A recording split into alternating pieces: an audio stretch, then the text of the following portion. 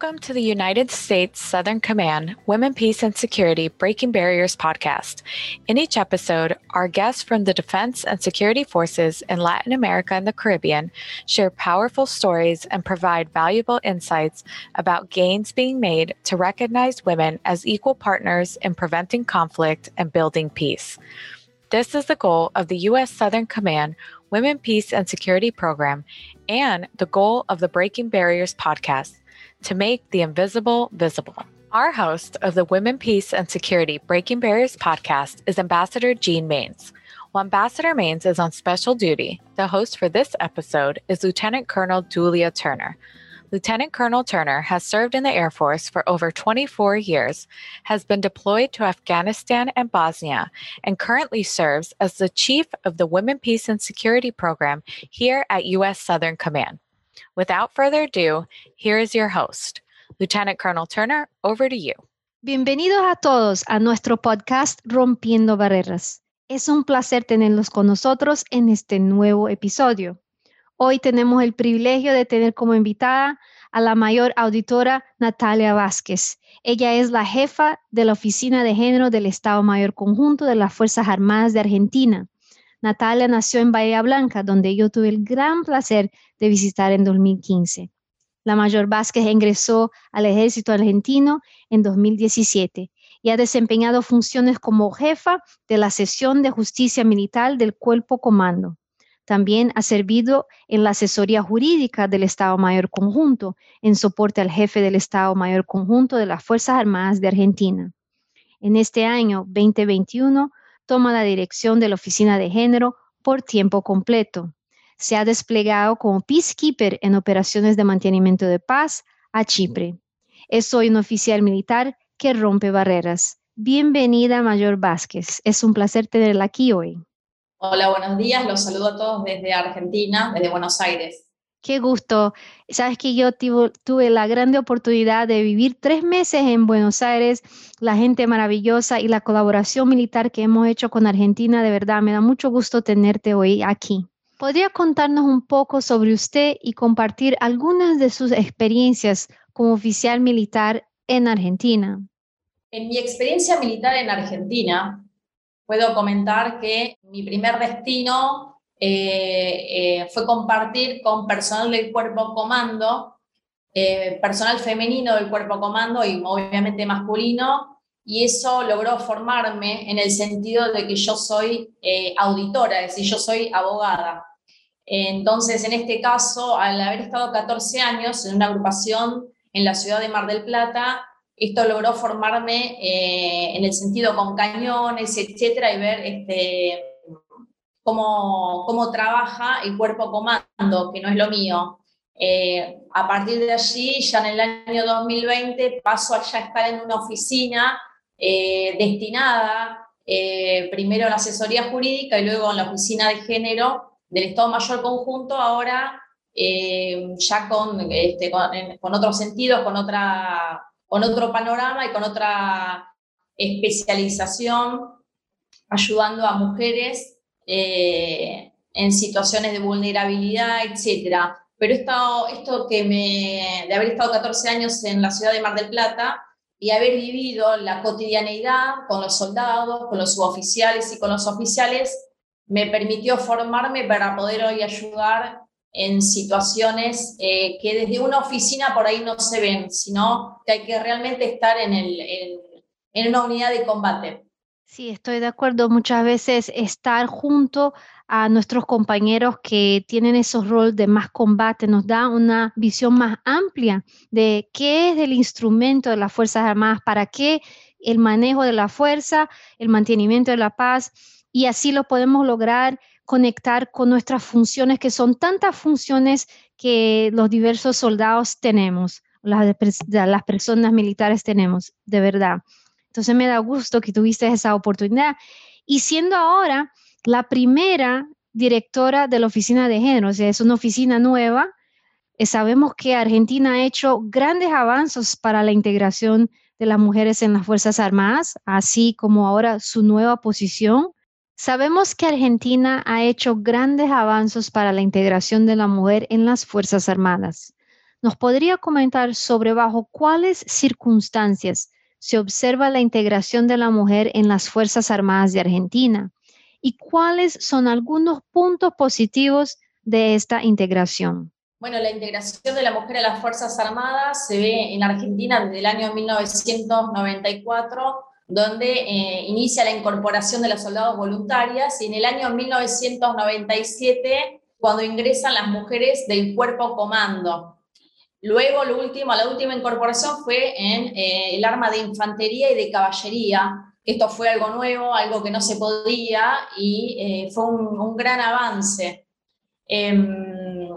Esta política se lleva a cabo desde que estaba la ministra Garré en la presidencia de Néstor Kirchner, y bueno, fueron grandes avances. Entre otros avances que hubo, fueron que también coadyuvaron al personal masculino, ¿no? Es no pedir venia para casarse, que las mujeres al quedar embarazadas pudieran continuar su carrera dentro de los institutos militares, generar jardines maternales para las mujeres militares,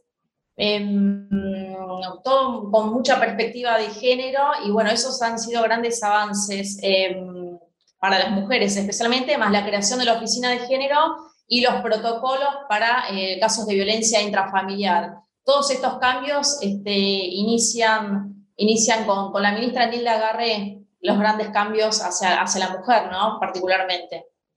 Me da mucho gusto escuchar de esos importantes cambios, esos mecanismos internos que son extremadamente necesarios para que las mujeres entren a las Fuerzas Armadas, queden en las Fuerzas Armadas y puedan crecer a través de los rangos. Entonces, esos mecanismos internos son muy importantes para formalizar la presencia de la mujer, la integración de la mujer en las Fuerzas Armadas. Hace algunos meses tuvimos una importante reunión bilateral de alto nivel entre los Estados Unidos y Argentina. Y entre los números temas que discutieron de defensa y seguridad, me dio mucho gusto de saber que también incluyeron la inclusión de género, el papel de la mujer en las Fuerzas Armadas. O sea, el camino parece ser bastante positivo. ¿Cuál es la política actual sobre el rol de la mujer uniformizada en Argentina?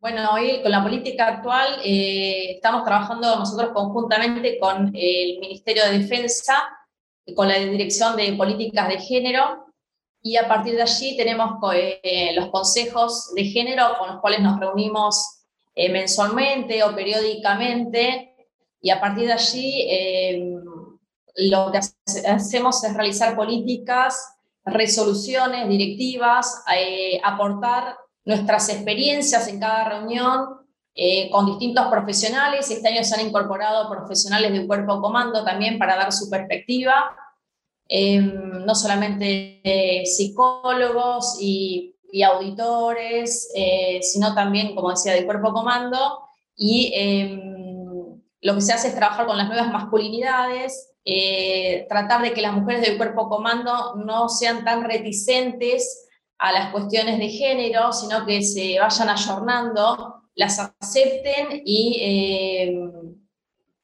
defiendan sus derechos, por así decirlo. Sé que para ellas es más difícil. Y en este caso también erradicar lo que es la violencia laboral, la violencia intrafamiliar, coadyuvar, ¿no? Apoyar a las personas víctimas de violencia intrafamiliar, y también acoso sexual, todo eso. Bueno, eso es lo que estamos trabajando siempre desde el Ministerio de Defensa. En este caso, este año que ha sido muy particular con el tema del COVID, se ha hecho bastante en forma virtual, con todos los medios, sea vía correo, vía teléfono, con todos los medios habidos y por haber, con teléfonos 24 horas, pero siempre estando presente para el personal que necesita ayuda, ¿no? Que está vulnerable, en situaciones de vulnerabilidad. Esa parte educacional, esos programas, de verdad es lo que nosotros nos gusta referir como normalizar la presencia de la mujer, no solamente como víctima, porque sabemos que eso es un problema y tenemos que resolver, pero también nosotros las mujeres uniformizadas, mujeres y hombres, trabajando para hacer intervenciones para que ese tipo de violencia las víctimas no tengan que sufrir. Entonces, es ese paradigma donde tenemos mujeres que son víctimas, pero también tenemos mujeres que somos parte de la defensa y la seguridad. Y eso es muy importante, tener ese vínculo que a lo mejor años atrás no lo teníamos. Sí, por lo que me dices, es obvio que Argentina ha logrado grandes avances en la integración de las mujeres en defensa y seguridad, pero creo que también quedan obstáculos. ¿Cuáles creen son los próximos pasos para avanzar estas metas? Bueno, los pasos, como siempre, si bien se trabaja al respecto, obviamente queda por erradicar el tema de la violencia intrafamiliar, se trabaja, pero la erradicación es difícil, se sacan herramientas desde el Ministerio de Defensa, etcétera. Se trabaja continuamente con nuevos protocolos, etcétera. Creo que también es importante que la mujer, como paso a seguir, tenga mayores puestos de mando, que hoy en día no los tienen, y lograr una equidad, que haya igualdad de oportunidades entre hombres y mujeres. Hoy todavía la mujer no ha llegado a puestos de mando en Argentina, también por los años en que ha sido incorporada. Eso se va logrando de a poco, ¿no? Y también que se está trabajando desde el Ministerio de Defensa con estadísticas para determinar que las mujeres puedan participar en misiones de paz con tiempos mayores a 6 meses, que puedan estar hasta 1 año como el personal masculino, ya que no es lo mismo la gran cantidad de hombres que van que la cantidad de mujeres, por cuestiones familiares o por distintas cuestiones. Y bueno, todas estas cuestiones se siguen trabajando día a día, ¿no? Sí, esa parte de tener el número de mujeres es importante, pero a veces cuando hablamos de la integración de la mujer en las Fuerzas Armadas, algunas personas piensan que es nada más agregar números, mezclar y ya se solucionó el problema. Pero este punto que resaltas de que es importante que la mujer tenga una presencia significativa, que tengan posiciones donde puedan liderar, donde puedan ascender. Eso es muy importante. La fórmula no son cotas, no son números, va más allá, es más complejo para que de verdad podamos crear un cambio duradero. Me gusta mucho este punto que haces. Muchísimas gracias. Ahora me gustaría cambiar un poquito ya a un nivel más personal y preguntarle cuál ha sido un momento en su carrera de mayor orgullo en lo que viste su uniforme. ¿Tienes alguna historia personal que te gustaría compartir con nosotros? Bueno, mi mayor orgullo ha sido, bueno, cuando desplegué a Chipre y logré, desde luego con la perspectiva posterior, ¿no? Pasados los meses y luego cuando vuelvo a Argentina, logré convertir lo que desde la perspectiva de género, desde la masculinidad o desde lo que es la tradición argentina se considera debilidad por parte de la mujer, como por ejemplo tener una familia, tener un niño de 2 años, y yo al desplegar a Chipre, esto podía ser considerado una debilidad. Luego el fallecimiento de mi mamá, también cuando estaba desplegada en Chipre, y yo logré que esas debilidades, convertirlas en fortalezas, finalizar la misión de paz. Se me acercaba gente y me di cuenta que la gente que se me acercaba con mayores problemas que los míos, contándome sus experiencias. Entonces también me convertí en apoyo, especialmente del personal masculino, que muchas veces, y ya finalizando la misión, flaqueaba y quería volverse a su país. Entonces me convertí en apoyo hacia ellos para que no los repatriaran, y eso para mí fue muy, muy interesante, lograr apoyar especialmente al personal masculino, porque las femeninas eran muy poquitas, y demostrar a la fuerza en particular de que la mujer en situaciones que se consideran de vulnerabilidad, nosotros podemos, al igual que el hombre, finalizar la misión, participar, finalizar y estar a la misma altura que el personal masculino. Ese punto es muy interesante, muy importante, porque, por ejemplo, en mi caso, por más de 20 años yo serví, no era mamá.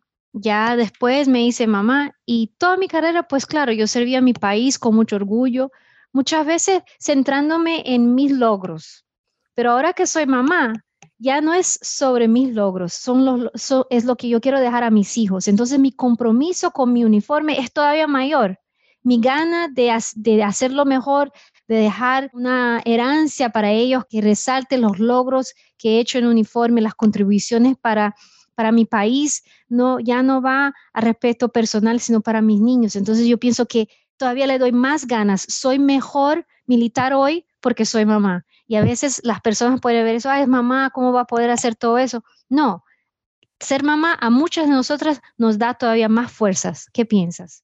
Totalmente, ser mamá nos da más fuerzas y bueno, yo particularmente cuando volví de Chipre, mi hijo me recibió, inclusive mucho, no solamente el personal masculino, sino que muchas mujeres femeninas consideraban malo que yo viajara a Chipre dejando a mi hijo 6 meses en Argentina. Es decir, que el cambio tiene que ser no solo en la mentalidad del hombre, sino también de la mujer, que muchas veces, y en especial en Argentina, es una mentalidad machista.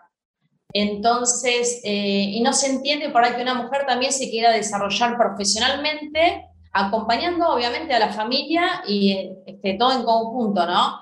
Pero el cambio tiene que venir tanto del hombre como de la mujer.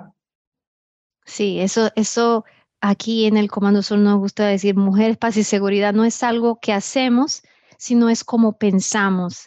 Y ya una vez que cambie esa mentalidad, y ahí sí es cuando vamos a ver todas esas barreras terminadas.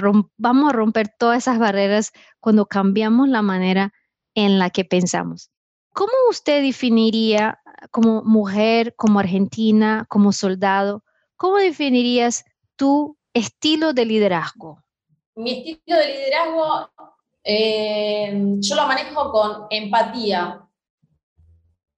Trato de ser empática y cuando escucho un problema, lo escucho, me pongo en el lugar de la otra persona, también por situaciones que uno ha vivido, por la edad que uno tiene, por ser mamá, por experiencias profesionales. Entonces creo que con empatía uno puede lograr entender a la otra persona, ponerse en el lugar de la otra persona y trabajar de esa manera. En forma mejor y poder llegar a una solución donde todos queden tranquilos, digamos, y puedan continuar su profesión como corresponde, ¿no? Solucionando los problemas, ya sea, puede ser acoso laboral, acoso sexual, etcétera, pero siempre siendo un apoyo, escuchando en forma activa y siempre mi forma de trabajar es en forma empática, no escuchar y ya está, sino escuchar realmente a la persona. Sabes que yo recién he leído un libro que se llama Inteligencia Emocional y habla mucho de liderazgo y una de las características más importantes de esa inteligencia emocional es la empatía.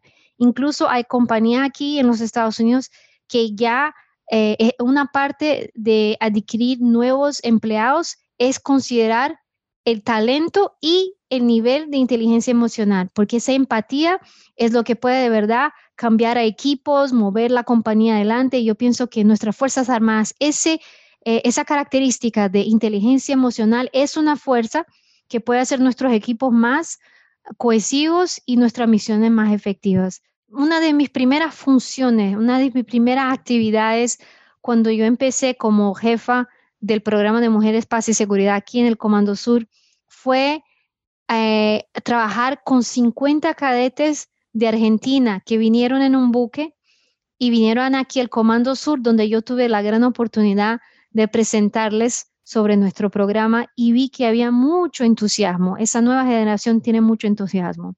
Entonces mi pregunta a usted es, ¿qué le diría a los jóvenes, particularmente a las mujeres que quieren unirse a las Fuerzas Armadas?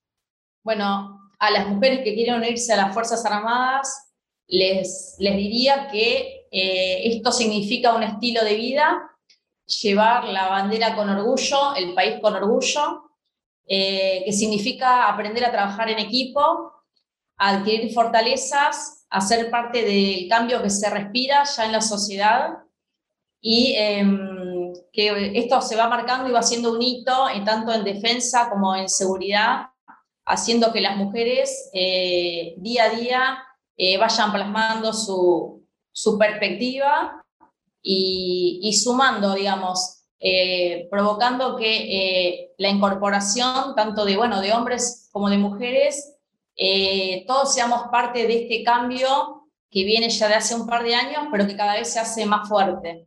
Estamos ya llegando ahora al final del episodio y tenemos una pregunta que siempre le hacemos a todas nuestras invitadas, que es la siguiente. Al pensar en las perspectivas de género, en las fuerzas de defensa y seguridad, ¿cómo cree que cada individuo, hombres y mujeres, pueden participar en hacer visible lo invisible? Bueno, desde mi punto de vista, yo creo que eso se logra con el compromiso de cada individuo, de hombres y mujeres superiores y subalternos, involucrándose, esto tiene que ver un poco con la pregunta anterior, involucrándose con el prójimo. Si no hay compromiso hacia el otro, hacia la verdad, hacia la justicia, hacia la igualdad y hacia la equidad, no se puede lograr visibilizar aquello que está invisible. Compromiso, amor al prójimo, empatía y sin miedos. Si tenemos miedo no podemos avanzar. Entonces, para lograr hacer visible lo invisible, necesitamos ese compromiso hacia la otra persona. La felicito por ser una soldada argentina que opera sin miedo y que rompe tantas barreras. Para todos nuestros oyentes, qué privilegio tener con nosotros hoy la Mayor Auditora Natalia Vazquez de las Fuerzas Armadas de Argentina. Mayor Vazquez, otra vez muchas gracias por compartir con nosotros sus experiencias, por representar a Argentina y por todo lo que haces. Eres de verdad un gran modelo a seguir, una inspiradora que rompe barreras. Ha sido un honor. Muchas gracias. Hasta luego, un gusto. Thank you very much for listening to the Women, Peace, and Security Breaking Barriers podcast. We hope that you will join us next episode as we share new stories and continue to make the invisible visible. This podcast is a production of the U.S. Southern Command's Women, Peace, and Security program and the Florida International University Stephen Cruz Institute for Science, Media, and Technology. The views, thoughts, and opinions expressed in this podcast are those of the participants and do not necessarily reflect the views and opinions of the U.S. Southern Command or the Stephen Cruz Institute. The hosts, guests, and WPS team members receive no financial benefits for participating in this podcast. To learn more about our Women, Peace, and Security program, please visit southcom.mil and look under Lines of Effort.